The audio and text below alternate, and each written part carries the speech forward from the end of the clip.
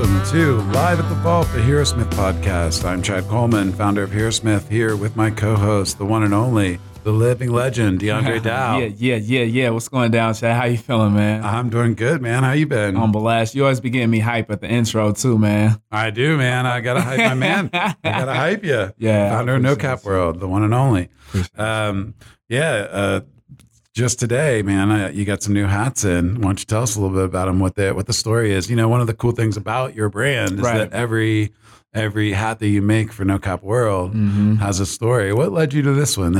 Gotcha. This was more for personal preference, to tell you the truth. This is what I envisioned myself wearing. There's a certain point in time in my life where I felt like I wasn't getting that just due, as far as just even people just being more aware of your actual value and your presence and not taking that for granted. So It's more than just a monetary thing. Yeah. And this is the third release. So for the people that can't see it, it's a hat that says pay here with an arrow pointing down. You feel me? So it's all about self-worth. And like the story says, what's understood doesn't need to be explained. Right, exactly. Yeah, it's an awesome hat. It's black and like a really nice yellow, like a golden kind of yellow, and it's a great one. I thanks for gifting me one, man. That was super cool of you. I appreciate that. Yeah. What else has been going on with you, man? I know you're always running around taking care of a million different things. Yeah, absolutely. I feel like things are finally starting to come together as far as the company. I'm pretty much a couple steps away from finalizing the website, and that's when I'll be international at that point. I'll be shipping and handling. Got an email from Tamara this morning. Tamara Pester, our exactly. Trademark attorney. We're pretty much a step further in finalizing the trademark process on the federal level. Nice. Everything. So that's been a long time in the making, just due to the popularity of the actual phrase of my company and everything.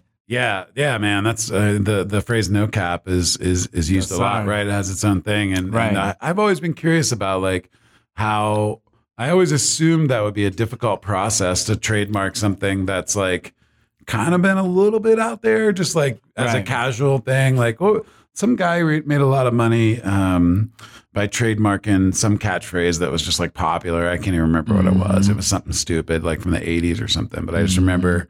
You made a lot of money off that. Maybe you will too. You know, someday. Right. Who knows? Who knows? It's pretty interesting. But that's good. Like you took that step that we talked to Mara about, and really protected your brand right off the beginning. Exactly. And but yeah, it is a journey. It's hard. You know, it's a lot of stuff to take care of, a lot of T's to cross and I's to dot. Right. Exactly, man. And that's what it really comes down to: who did and who didn't do that. So the phrase has been out there, but who was really doing their homework and really putting in the work behind the scenes as far as the business and everything, and making sure that everything checked out. And just knowing, just being a businessman, just being, having a little bit more savvy than others, because I went to school for this shit at the end of the day, you feel me? So there's levels to trademark. So even if you could be in a different field, you could be in a different industry. So even if that phrase has been out there, how is that phrase being put out there? Right. Through the music, through clothing, through auto body shop? What is it? It changes everything. Yeah.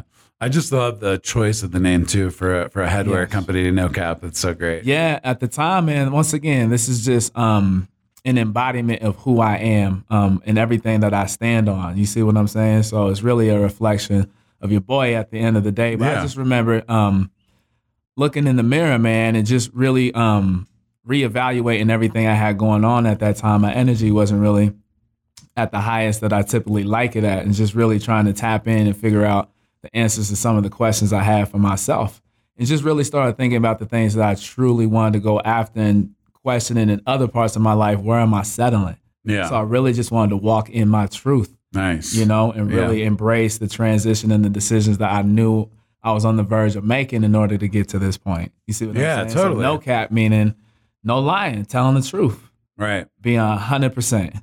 You know? Yeah. And as you know, that's our thing with this podcast too. I think that's what part of the reason that you and I hit it off pretty much instantaneously from the first time we met, because we're both those kind of people. And I don't know. Maybe it's because I got a little older or something, but it's like, I just don't have time for bullshit, you know? And I mean, who does really? But for people everyone that says they don't have time for bullshit, there's certainly a lot of people slinging some bullshit out there. So, but yeah, no, I think that's awesome. And, you know, I think one of the great things that No Cap does is it really embodies its founder, you know, and you embody it.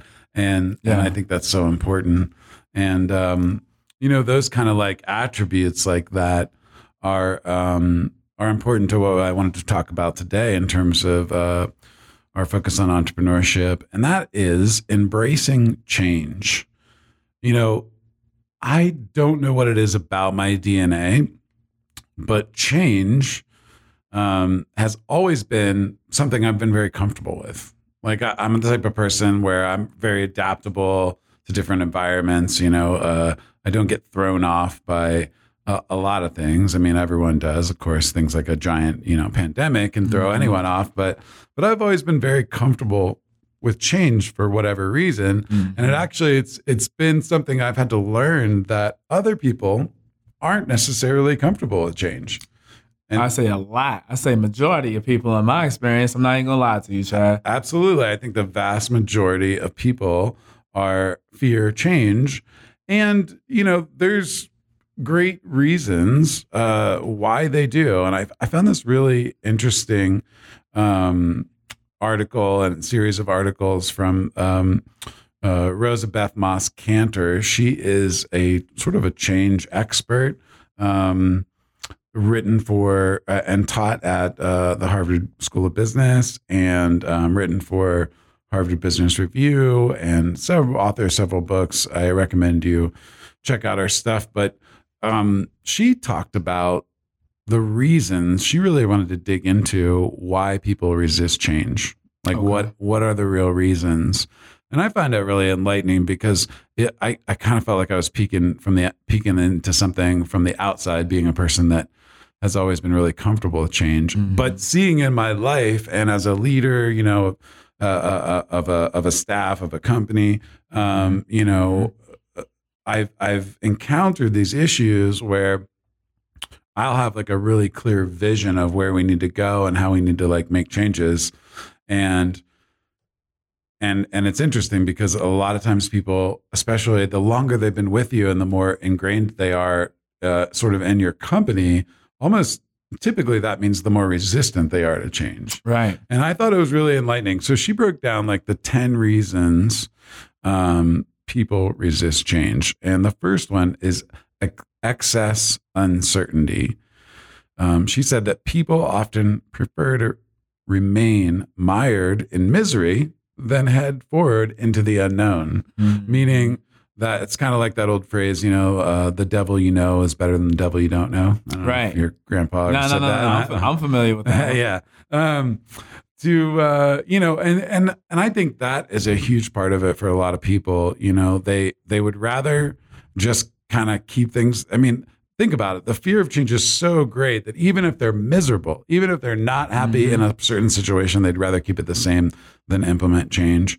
The next one, and so she gave some really great advice. She actually, before I move on to the next one, she said, leaders should create certainty of process with really clear and simple steps and timetables tied to those steps. So you don't just walk in and say, okay, this is now 100% different, change the way you think.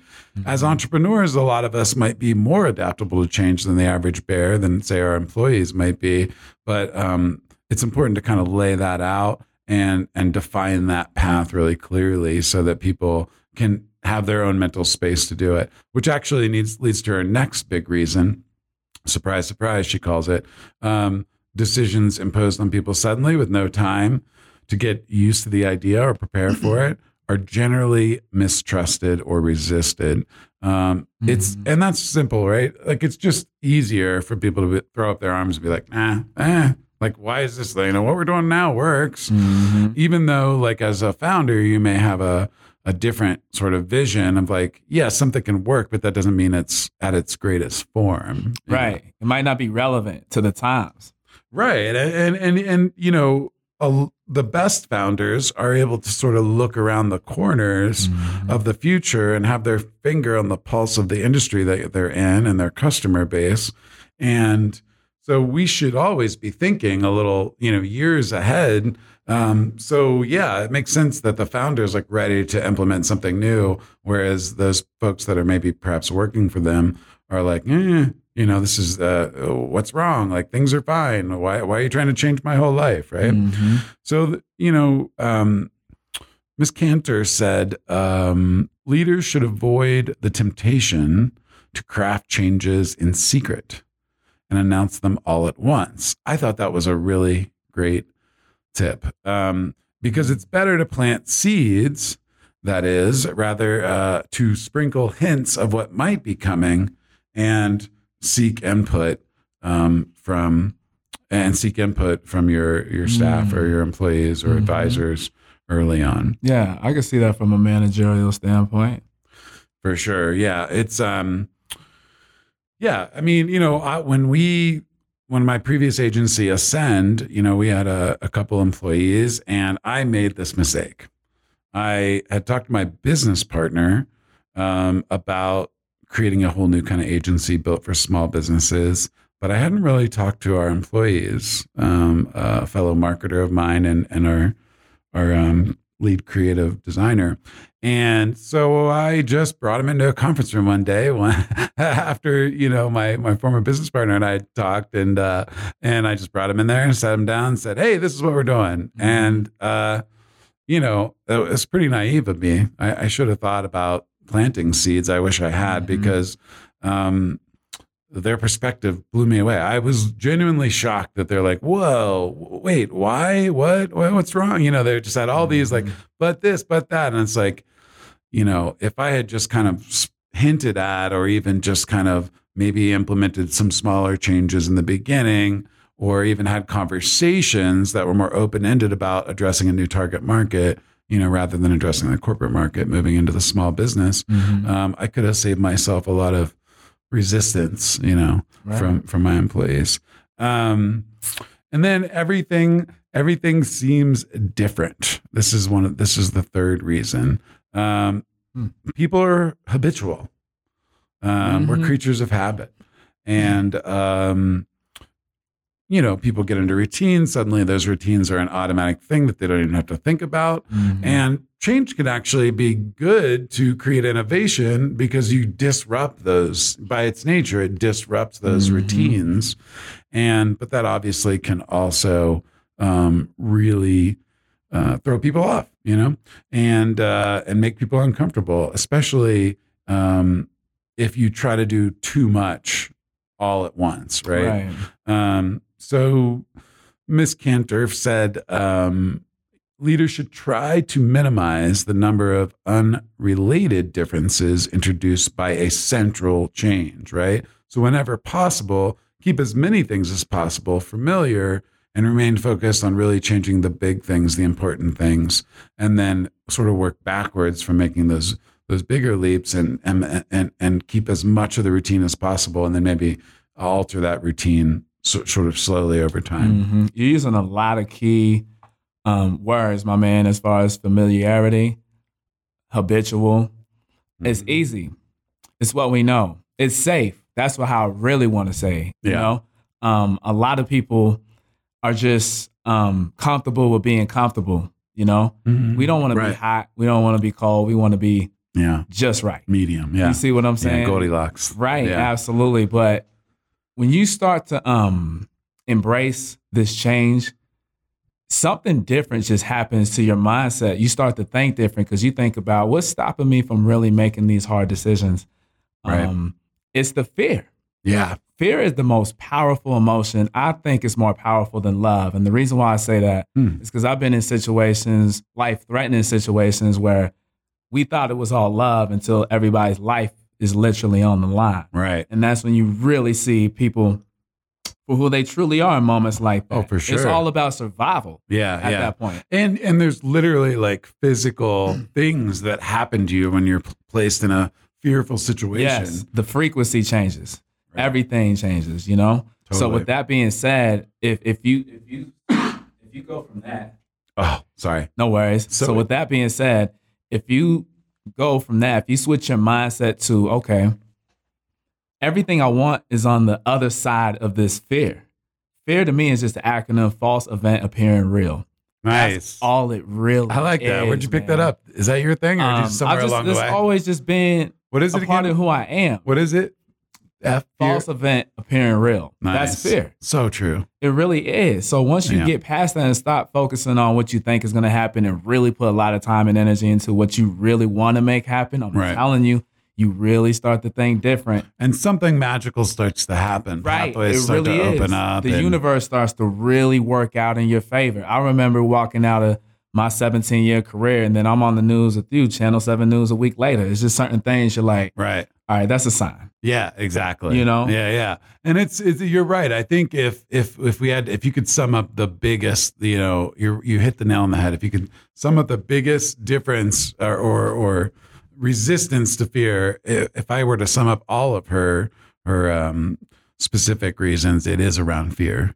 And that's, I get it. I understand how people can come from that perspective now that I've been through it enough and seen it. And we've all faced those situations where, you got to make that leap and trust that, your own judgment, which leads actually, to her other thing. And this is really common in organizations that are probably a little bit bigger than companies like ours that are smaller with, just a few key people in there. Pardon me. So it's the loss of face, right? Like if you're saying like, hey, we need to make a change just by saying that, you are at the same time saying that something that you were doing was sort of wrong. and change is a departure from the past. And so that is true. This, and so the people in your organization that were associated with the last version of your company, they're the ones that aren't going to, they're not going to feel, they're going to feel like they've been, oh, geez, well, I'm the guy that runs this department or handles this, and we're making all these changes, and it's a reflection on me, as this person. And that's not always true. I think one of the big disconnects between founders and their employees and then founders have to work really hard to get beyond is, we founders, we'll have an epiphany and a clear vision suddenly come to us. And then in our minds, we start building the pieces and the strategy around that. And, folks that aren't thinking in that way, who are more employees rather than business owners, that can be jarring. Most definitely. It can almost be paralyzing. For sure. Yeah. So I thought she had some good advice. She said leaders can help people maintain dignity by celebrating the elements of the past, processes or products or whatever it was that are worth honoring, and making it clear that the world has changed, which makes it easier. Like if you go in and say, look, what you've done for the last, 10 years is great, but the world has changed. And here's how we have to adapt. And this is why. That makes it a lot easier for them to let go. But I thought it was really nice to really find a way to celebrate the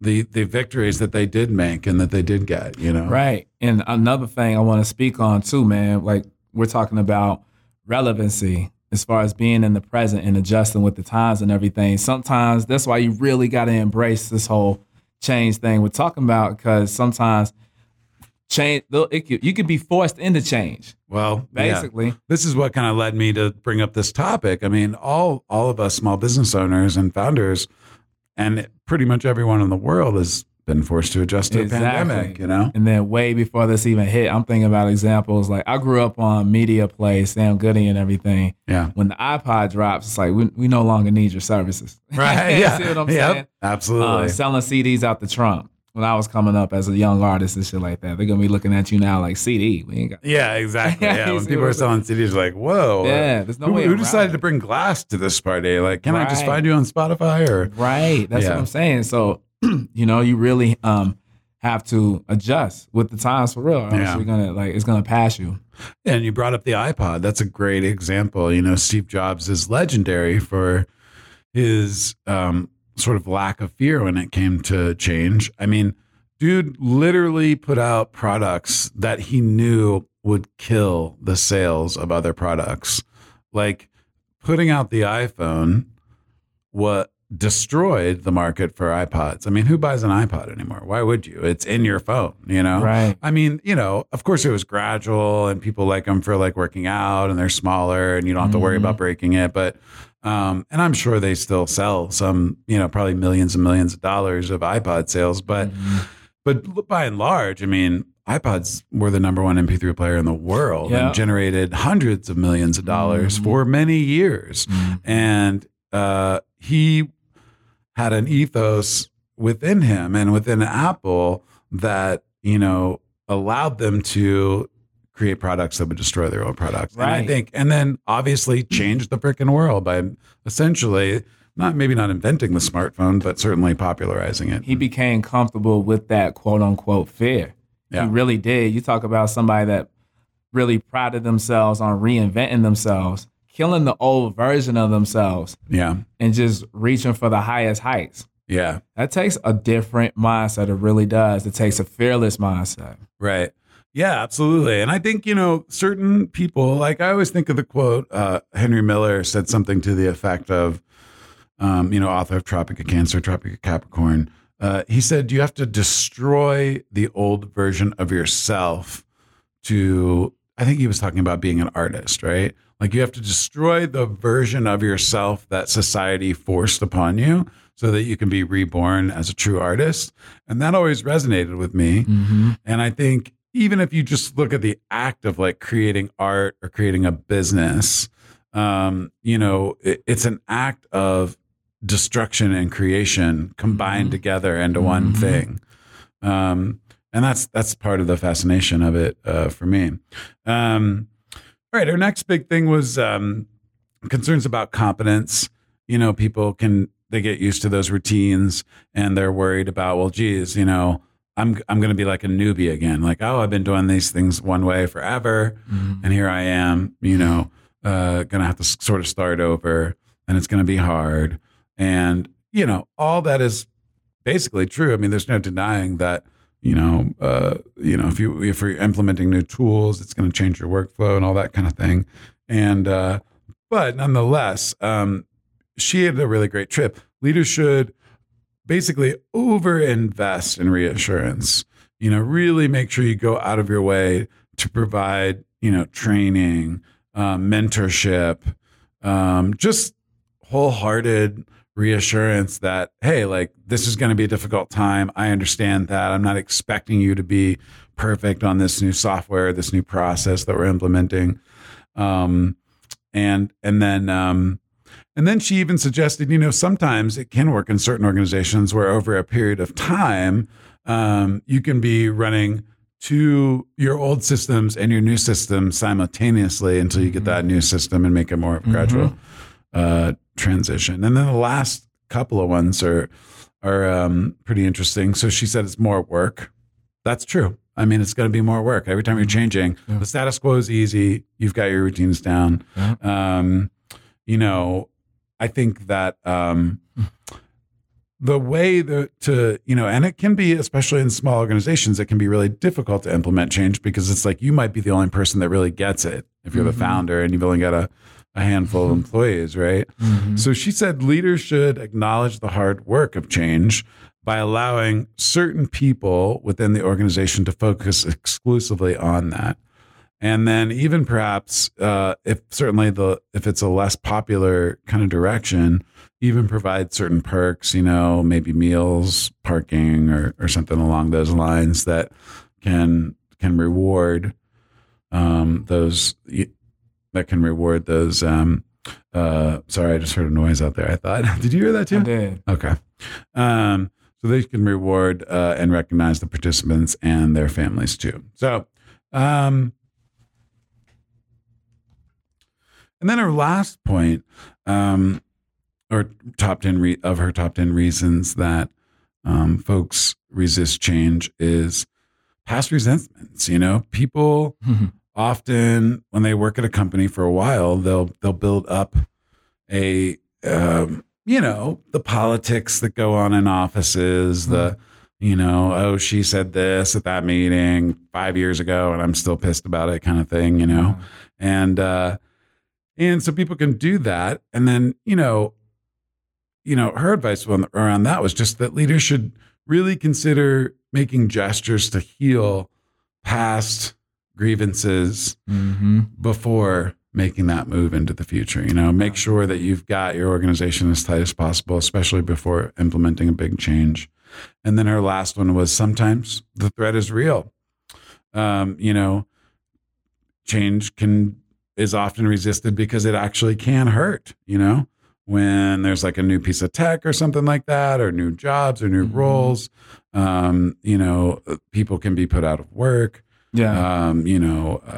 A lot of corporations are going through that right now. They're making cutbacks. They're lessening benefits, laying people off, furloughing people. Her advice around that was the best thing that leaders can do when changes they seek pose a significant threat to honest. Her way of doing it was to be honest, transparent, be really fast about it, and fair. So rather than these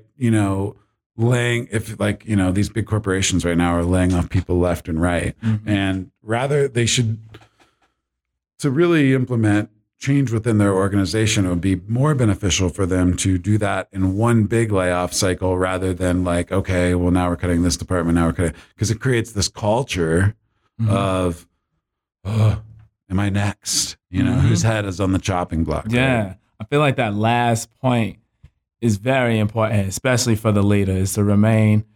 I'm reading a book right now called Principles by Ray Dalio, billionaire. One of Diddy's right-hand man, apparently. That's how I came across it myself and everything. But he really emphasizes the importance of remaining radically open-minded. Yeah. And really gaining from the perspective, especially from key people that have been there, that really identify with the core mission of the actual company or whatever it may be. You really want to take their feedback into consideration, just so you can challenge your own. Yeah. Because sometimes you can be the one that's holding your company back. Sometimes in fact, the better company you've built, and when I say better in this context, I literally mean the more you've sort of delegated and given responsibility to other people and put yourself into more of a CEO role, and a true CEO rather than a chief everything officer. Right. Yes. The more likely and the more open-minded you're going to have to be to listening to those key people that you trust in those key positions, because often the best changes for your company will come from them because they've got their hands in the pie. They really do. They got their finger on the pulse for real. Exactly. And so that's a super great point. And I'm definitely going to have to ask you to pass that book my way when you're done, man. That sounds awesome. But I thought it'd be really helpful for people because, a lot of times it's hard to imagine or we might think of a change in our own context and like, oh, if I could just do this small thing. And obviously small changes can add up over time. But some of the most famous companies in the world that we all know of nowadays started out doing completely different things and evolved over time. So like Shell gas, the gas stations, yes, Shell. Sir. Yes, sir. They started out as a small antique and collectible shop in London. Right. That's what I'm saying. In the 1800s. Yeah. And one of their products was a decorative shell that were imported from the East. And that got really popular and people started liking it. So they started... they needed more. And so they started trying to get more and more. And they realized, oh my gosh, it's so hard to get products from the East. So they started evolving into an import-export business. And then, when cars came along, so this company started before cars, right? And in the last half of the 19th century, when cars started to come along, the transportation industry was revolutionized and there was a need to transport oil. So guess what? They said, hey, we could do that. We've already got lines running from east to west and connecting these parts of the world. Why not? Why shouldn't we ship oil? And then, eventually they even built one of the first oil tankers to go through the Suez Canal in 1892. So this company 1892. Yeah. So this company is over 100 years old, well over 100 years old. Another great example of companies embracing change. Did you know that American Express, and it's funny because I always wondered, why the hell are they called American Express? And I kind of always thought like, they were like one of the first credit cards, kind of deal. So it's like, oh, it's fast. Like you can pay for things fast. They were a freaking like a Western Union type of messenger service company when they originally started. Yeah. Their whole thing was an express delivery between New York and like the Midwestern states in like the 1850s, and it's reinvented itself multiple times over the last 100 and some years, and over time, they started like the next kind of phase they went through. They started shuffling like stock certificates and banknotes, and they kind of became really trusted for being able to transport these things until, and then in like 1882, literally 32 years after they had started their business, they produced their first actual like financial product, a money order. See what I'm saying? Nobody even knows the history, man. That's what I'm saying. Like this goes in line with everything that we're speaking about. If they would have never made those moves, a lot of these people wouldn't even be familiar with any of these companies. Yeah, these companies would literally not exist today. I mean, obviously, like I don't need you to ride a horse to Kansas to deliver a message anymore. So, right. Imagine that. They evolved over time. Yeah. And then my last example of that is S.G. Johnson. So, this is really, I read up on this guy, Samuel Curtis Johnson. He was kind of like born a poor kid in like the 1830s, I think it was, in Ohio, and grew up poor, had a lot of different jobs. He eventually, he kind of shuffled around and had several different jobs. He eventually got a job working for a hardware company called Racine Hardware in Racine, Wisconsin. And he got that job in like 1882. And he got a job as a salesman selling parquet floors, basketball courts and things like that. Yeah. So a lot of churches, businesses, obviously wood was the predominant flooring medium, I guess, at that time. And within 4 years, he bought that division from the owner of the company, and was successful, saw modest success. He was just, expanding, from Wisconsin further and further and further, selling these parquet floors, which, obviously is a big, huge investment for anyone to make, reflooring a place.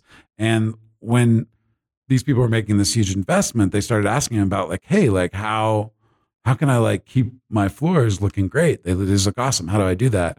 And he realized there's like really nothing that they could do, really nothing that you could do. So he he literally in his bathtub started inventing the first floor wax and created a floor wax that he then started selling. Like when anybody would buy a parquet floor, they would get a can of this wax.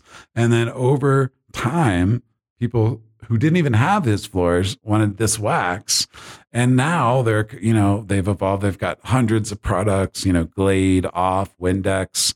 They make all these things. And if you think about it, all of these founders and these companies would have been complete failures if they hadn't adapted to change. And embraced it. Truly. And embraced it, yeah. Yeah, I got another example for you. 7-Eleven started right before the Great Depression, late 1920s. Timing, right? Well, it ended up being perfect timing for them. They weren't even called 7-Eleven. They're called totem stores. They just sold ice. So they would just deliver ice. Yeah. That was it. Eventually, they started selling eggs and milk. And then fast forward, they started doing Slurpees and everything else. Wow, and eventually changed the name to 7-Eleven to represent the business hours at that point, 7 a.m. to 11 p.m. Damn. And obviously they got 24-hour ones now. So they even made changes despite their name, but kept the same name, the same logo and everything, figuring our audience will catch on and it'll be seamless, Yeah, that's what I'm saying. Stuff is crazy. Pretty incredible. But I get it, like one of the things that really bothers me in the past when I've hired people, and this is a tendency I see in younger people. No offense, y'all, but and it comes from a good place. I think, young people tend to be a little more adaptive to change, and so they'll come into organizations with all these great ideas, and I think as a leader, you got to be willing to listen to those ideas. But I think on the flip side of that, I always, take in those ideas, and I try to explain to people that work for me. It's like, okay, I appreciate the enthusiasm and I appreciate the idea. Learn our way, learn the Hero Smith way, and then understand that and be able to execute it in the way that we've wanted, that we've designed it. And then let's talk about these, because it's like, like you come from a music background. It's like, when you play music and somebody walks up to you and is like, hey, you should do this and that and this and that. And you're like, okay, right? It's like, it's kind of like one of those deals where you got to learn the rules before you can break them. Yeah. And the more, the degree to which you know the rules and can operate within them actually enables you to break them in more creative ways. Right. So that's fascinating. So I thought, but one of the big things and one of the big resistances I hear from founders that I work with is, how do you know when a particular change is right for your company? Like, how do you know? Like, because honestly, you want to be open-minded, you want to listen, and if you're self-aware enough, you might think, well, am I not seeing around this corner? Am I getting to an age or am I just so stuck in my ways? And hey, things are good now, so why change? So it can be, there's a lot of like, someone might have an interesting idea. So how do you evaluate an idea or direction, a potential direction as a change for your company? So I've identified 3 key things that I think that will help you make this decision. So the first thing is the proposed change related to your company, is it in line with your company values? First and foremost. Right. Your company should have and this is a testament to why your company, as part of your brand, should have clearly defined company values. Because obviously when those are clearly defined and all the people that work in and around your company know that, it gives them, rather than running a company based on rules, which can be, artfully broken, but not technically broken. It's so much more advantageous to run your company around values, because you empower the person that you've put in that key position to understand the values and make strategic decisions that do adapt even small changes to improve your company. Absolutely. But obviously you'd never want to make a change that wasn't true, that took you off your mission, or wasn't true to the values of your company. Nah, that's the non-negotiables. Right. Yeah. And I think both of us kind of get that intuitively as, that are sort of value-driven founders. The other big question is, in the context of your markets that you operate in, does it make you more different than your competitors? Is it something that's going to widen the gap between what you offer and what your competitors offer? If that's true, I think that's a good, that's probably is a good change to implement.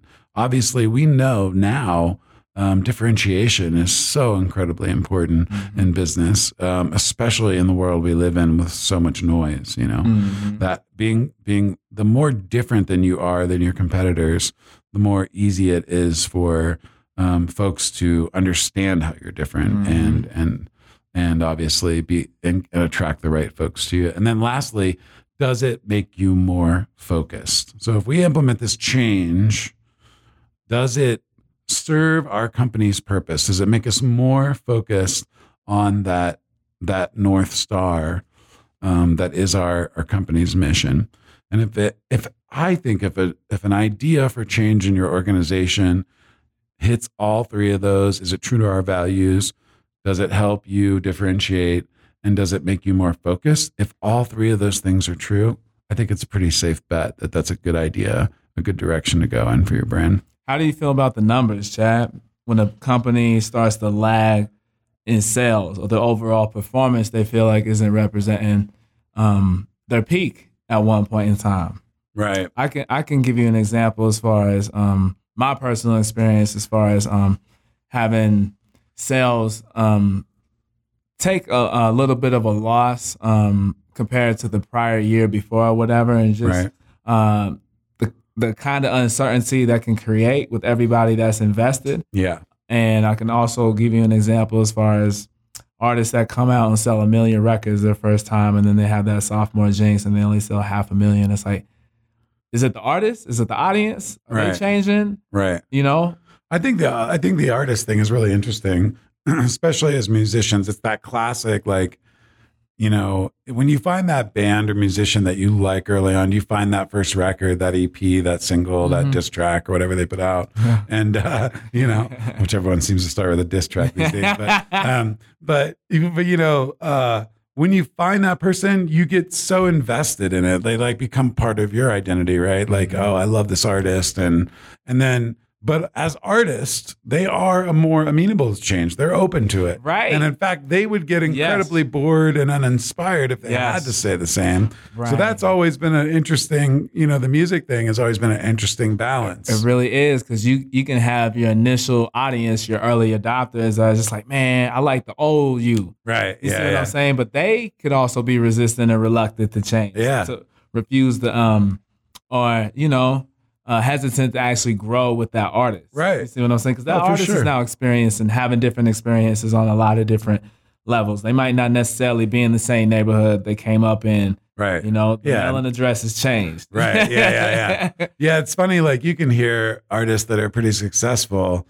They're in that sophomore album. There's always a song about being on the road or inspired by being on the road. Like, you're seeing the rest of the world now. Yeah. You know, so you take it from your block to seeing the rest of the world and having the different experiences. There's that artist, to me, and it always seems like that sophomore and junior album or whatever, they're starting to get a little bit more comfortable now that they're not in those circumstances that were that led them. Yeah, right, yeah, exactly. And also, like, you gotta give it to, you know, an artist's first real record is the top 10 or 12 songs that they've created in their life, you know? So it really takes an artist, I mean, typically, right? When you say, because they spent their whole life like crafting these things, and these songs probably evolved into this like great point, then they put it out, and then it's like, all right, that was awesome. Thanks for selling 1 million records. Go ahead and give me 12 more like that. And you're like, fuck. Right. Like, my question to you, Chad, is why doesn't that work for business? It took 7-Eleven 30, 40 years to get to that Slurpee. Right. Their first product wasn't out of the park. Right. It wasn't no home run or nothing like that. My first hat was a home run. Yeah. With the purpose behind that and everything. So I can attest to that. But typically your first product, you know, your 10th, 50th, 100th product is going to be 10 times better than that first one. I feel the same way with my hats. So I got to look at the first hat and see the errors that I made and things I needed to switch up the next time. And then looking at that second hat, like, nah, I can make that one even better. Yeah, right. You know? Yeah. It's the same thing, Chad. So, like, I guess your question was like, how does that? We're talking about musicians where we're used to that pace as far as when they first come out, they're the hottest thing smoking. Yeah. And then for whatever reason, always a sophomore jinx. Right. Sophomore jinx or whatever. The perception could be that they're falling off or whatever. Why doesn't business work in that same way? In our examples where businesses, it takes them a while to kind of cook up everything, and then they start to gain traction later on down the road, you know? Right. Or I think often too, like even in the 7-Eleven example, like Ice probably did really well for them because in the Depression, like not everyone had refrigerators, you know, or freezers in their house, you know? So having ice around was a difficult thing.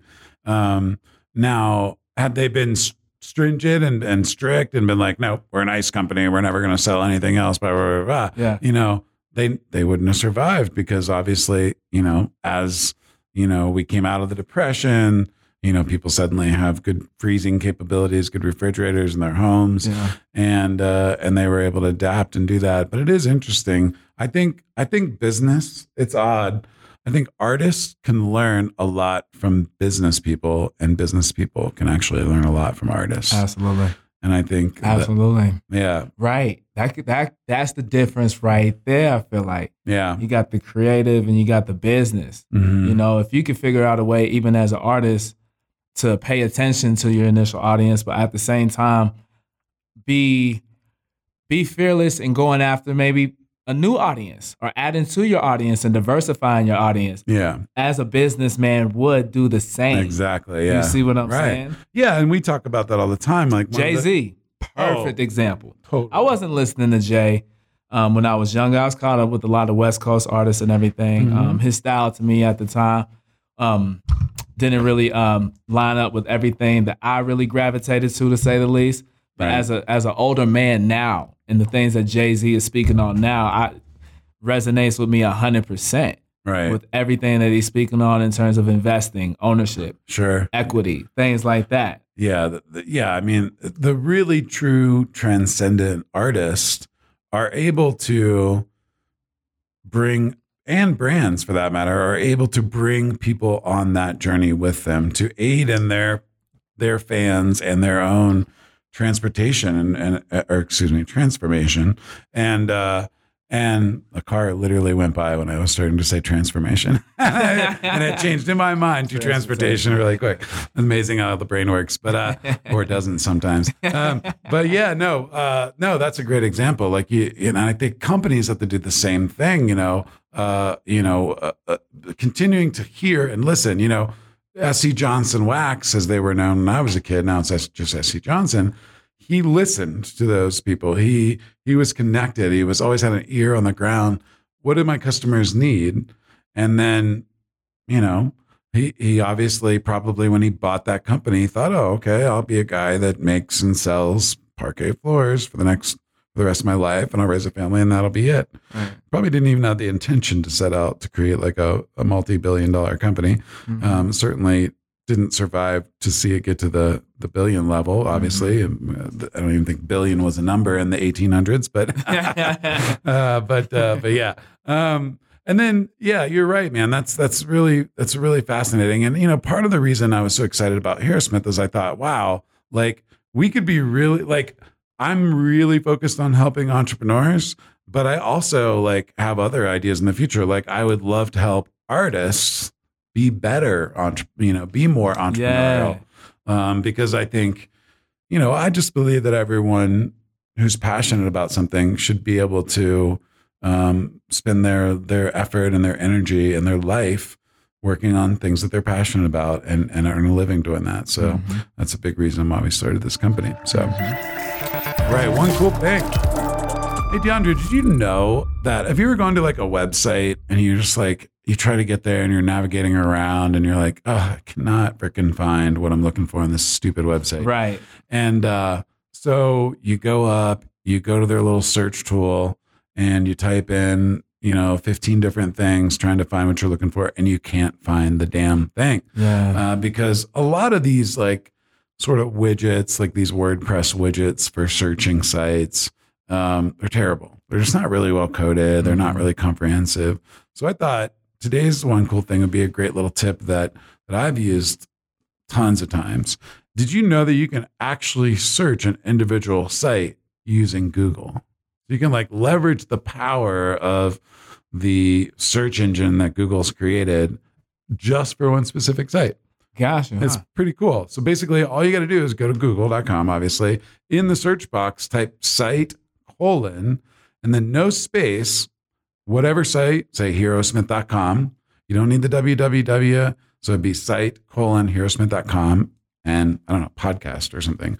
And then whatever term you're looking to find on that site, and Google will search that entire site and give you all the pages that have that content on there. I like that cheat code, Chad. That's a good one. All right, right, most definitely. Appreciate the jewel. Right on. One cool thing. That's it. Yes, all right. So DeAndre, what's been going on in the news this week, man? Yeah, man. I just want to follow up on an article that we had earlier in the year when we first started this whole Live from the Vault podcast thing.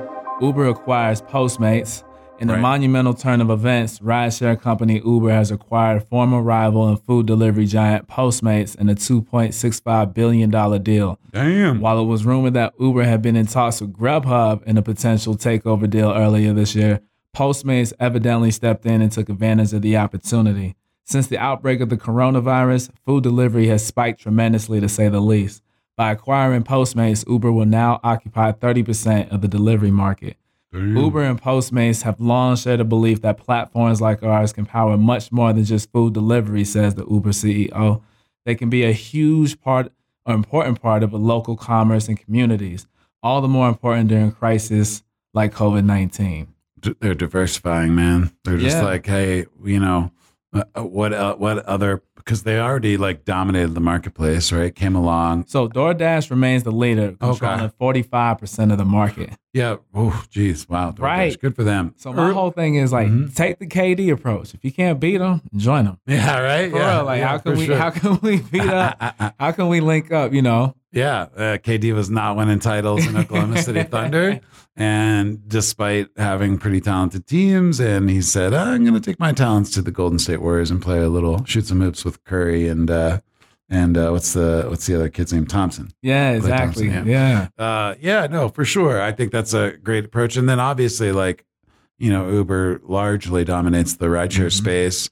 And, but yeah, when you get to that level where you're in this position, it becomes a different kind of a chess match, when you get to when you dominate and you have market share that's probably the largest or maybe the, close to the largest market share of a particular industry, it changes the game. You're playing with bigger chess pieces now. And so they can go out and they can acquire a whole other segment, obviously related to their central business. You got to have cars for delivery. So that makes sense. And then I wonder, the curious thing for me from a brand, I'm super branding nerd, obviously. Yeah. So I wonder, are they going to keep the brand name? Right. So when they were speaking with Grubhub, I'm like, is this going to be Gruber Eats or some shit like that? I don't know. Yo, there's a Gruber Eats. Right. So there's a company. Even better, MacGruber Eats. Right. Right. The MacGyver of food delivery services. You're going to love this shit. There's a company out there in Cali. I don't know if it's in LA or something like that, but they started a company called Boober Eats, where they had strippers delivering food door to door. That's hilarious. So they really had to fall back from the strip club part of their business and create a whole different segment to where, all right, if we're going to have these dancers and bodyguards, we'll have the bouncers drive the ladies door to door. I call it Boober Eats. That's hilarious. Boober Eats, man. You got to give it to, hey, people are creative, you never can, never doubt an entrepreneur, man, and our ability to survive. Right. Hey, we got a pandemic, strip clubs closed. We'll bring the strippers to you. and enjoy our strip club food. Yeah. That's a scary thing. I think back to like, back in the day and just like hearing my buddies like, yeah, we went and had lunch at the strip club. It was really good. I'm thinking, dude, how? No. You don't eat with exposed body parts around. Right. Yeah. Anyway. I think CDC got that in there something. Yeah, right. Yeah. Speaking of levels, man, we're going to bring it to the small business level. Small business owners are giving up, Chad. The nationwide resurgence of the coronavirus, especially in states such as Texas, Florida, and California, has forced the hand of many small businesses to not only reevaluate their trajectory, but for some to permanently close for good. According to data from Yelp, a platform for local businesses, nearly 66,000 businesses have folded since March. Jeez. Researchers believe the rates of business closures are likely higher given the most recent shutdowns imposed in the last few weeks. Restaurants and retailers have been closing at the highest rate since the start of the pandemic, while dental care practices, daycare centers, and other storefronts have barely held on to an illusionary thread. Small businesses account for 44% of all U.S. economic activity and are among the country's largest employers collectively, according to the SBA. 14% of these businesses have permanently closed their doors since the spring, with roughly 3% of those companies closing in the last month. Oh, God, that's terrible to hear, man. It's just heartbreaking. I've said it before, I'll say it again. We are just seeing the tip of this damn COVID iceberg, and this is where the ripple effects start happening. You get these businesses closing, then you've got people out of work, and we're entering a time. It's very uncertain, and it's it really speaks to, and this is kind of like why I brought up the idea of embracing change as the kind of the main topic that we're going to discuss today, because, if there was ever a time to say, fuck it, I'm going to try something different, this is the time, guys. Like, if you've had that wild, crazy idea about how to evolve your business, if there was ever a time, I mean, obviously you got to evaluate your own situation, but if there's ever a time to implement that and put the pedal to the metal, it is now, because I don't think most people, can predict. We were in an unpredictable situation, to a certain extent. You've got the rest of the world sort of beginning to open up again, and our cases still increasing, and it's a scary time, man. And I just hope that that we find our way out of this, and that as many small businesses can survive. And it's just time for like all of us to step up. No one's exempt. Yeah, nobody's exempt from this, Chad. Nobody's exempt, and it's time for all of us to step up and help small businesses. Obviously, that's what Hero Smith is about. I know that's true to your heart, DeAndre. And but make that choice. Drive another block or two to hit up the small sandwich shop rather than going to the McDonald's or the Wendy's or something. Seek out, if you got to buy a present, or something for somebody, seek out a small business that can benefit, because it's your kids, it's your relatives, it's your friends that are working at these places. And if we don't save these companies, it's going to lead to some pretty scary situations. That's a fact, man. That's actually a perfect segue into the last bit of news that I got for today. We're going to end it on a high note, though. Good. New restaurants opening in Denver. With many of our favorite restaurants closing amid the pandemic, Denver residents have been faced with the task of letting go of the old and welcoming the new.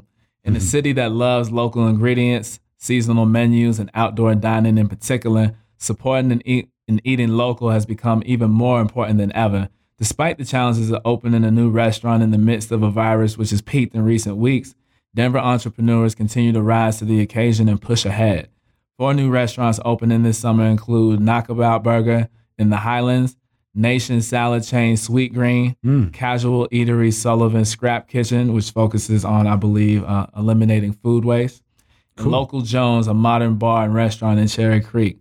All these new spots have been added to the bucket list of foodies alike to try these new restaurants before the summer ends. Yeah. Well, the thing that people, and especially I think restaurant owners, have to understand is that people aren't going to stop eating at restaurants, no matter how bad this shit gets, pretty much. I mean, I guess it could get that bad, but that would be scary. Yeah. But adapt. So adapt. Become a delivery business. If you want to start a new restaurant, there's this amazing concept called a cloud kitchen. I don't know if you've heard of that. Nah. But basically, it's super cool. Like, I don't know if we have one in Denver. If we don't, some enterprising co-working place, because those businesses are struggling a lot, should adapt and become a cloud kitchen. So a cloud kitchen is a huge commercial kitchen that is shared by multiple restaurants. So they pull together so they don't all have to go out and build a commercial kitchen. They have a huge one, with multiple ovens and such. Yeah. And you can, and there's delivery businesses that are restaurants that all they are is a brand and a delivery service. Yeah, exactly. Or not even a delivery service. It's just a brand, an online brand, a menu, but they have their niche and their idea, and they don't have a retail space. And I think, things like that are gonna continue. That's a huge underrated comment, Chad. Knockabout Burger is part of Avanti.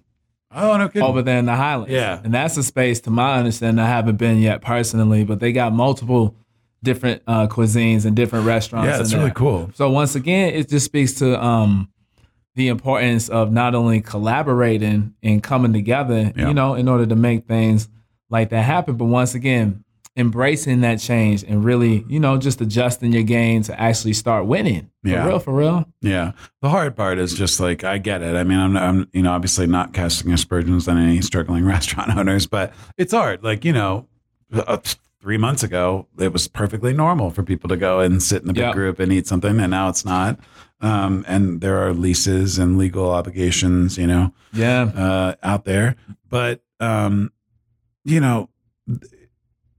think if you trust in, and if you listen to your customers and you adapt and you innovate, it can be possible to get through this.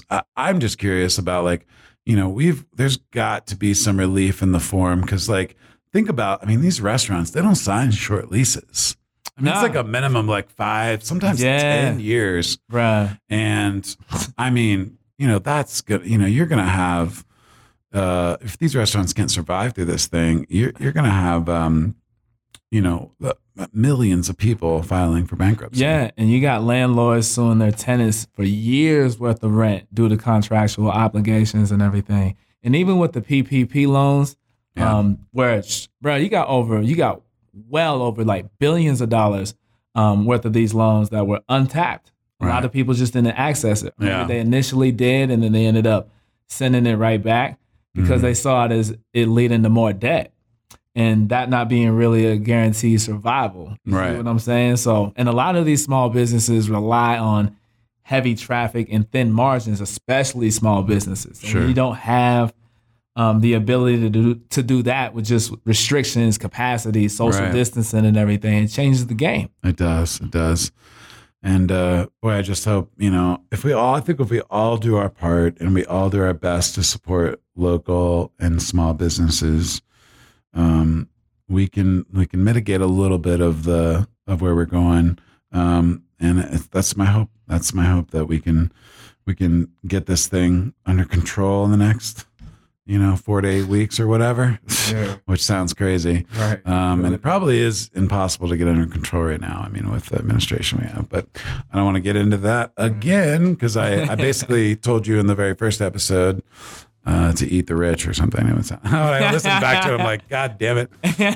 What am I, Bernie Sanders here or something?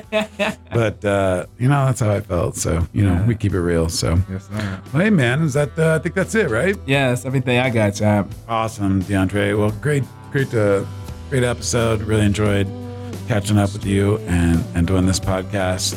I want to thank Pine Tree Janitorial Service for our theme music called All My Complaints.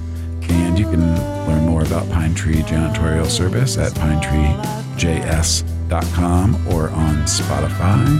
Put that bad boy on loop when you go to bed and support your local Denver musician. This podcast is property of Harris Mendel LLC. All rights reserved. It's your fault, but I'll share it.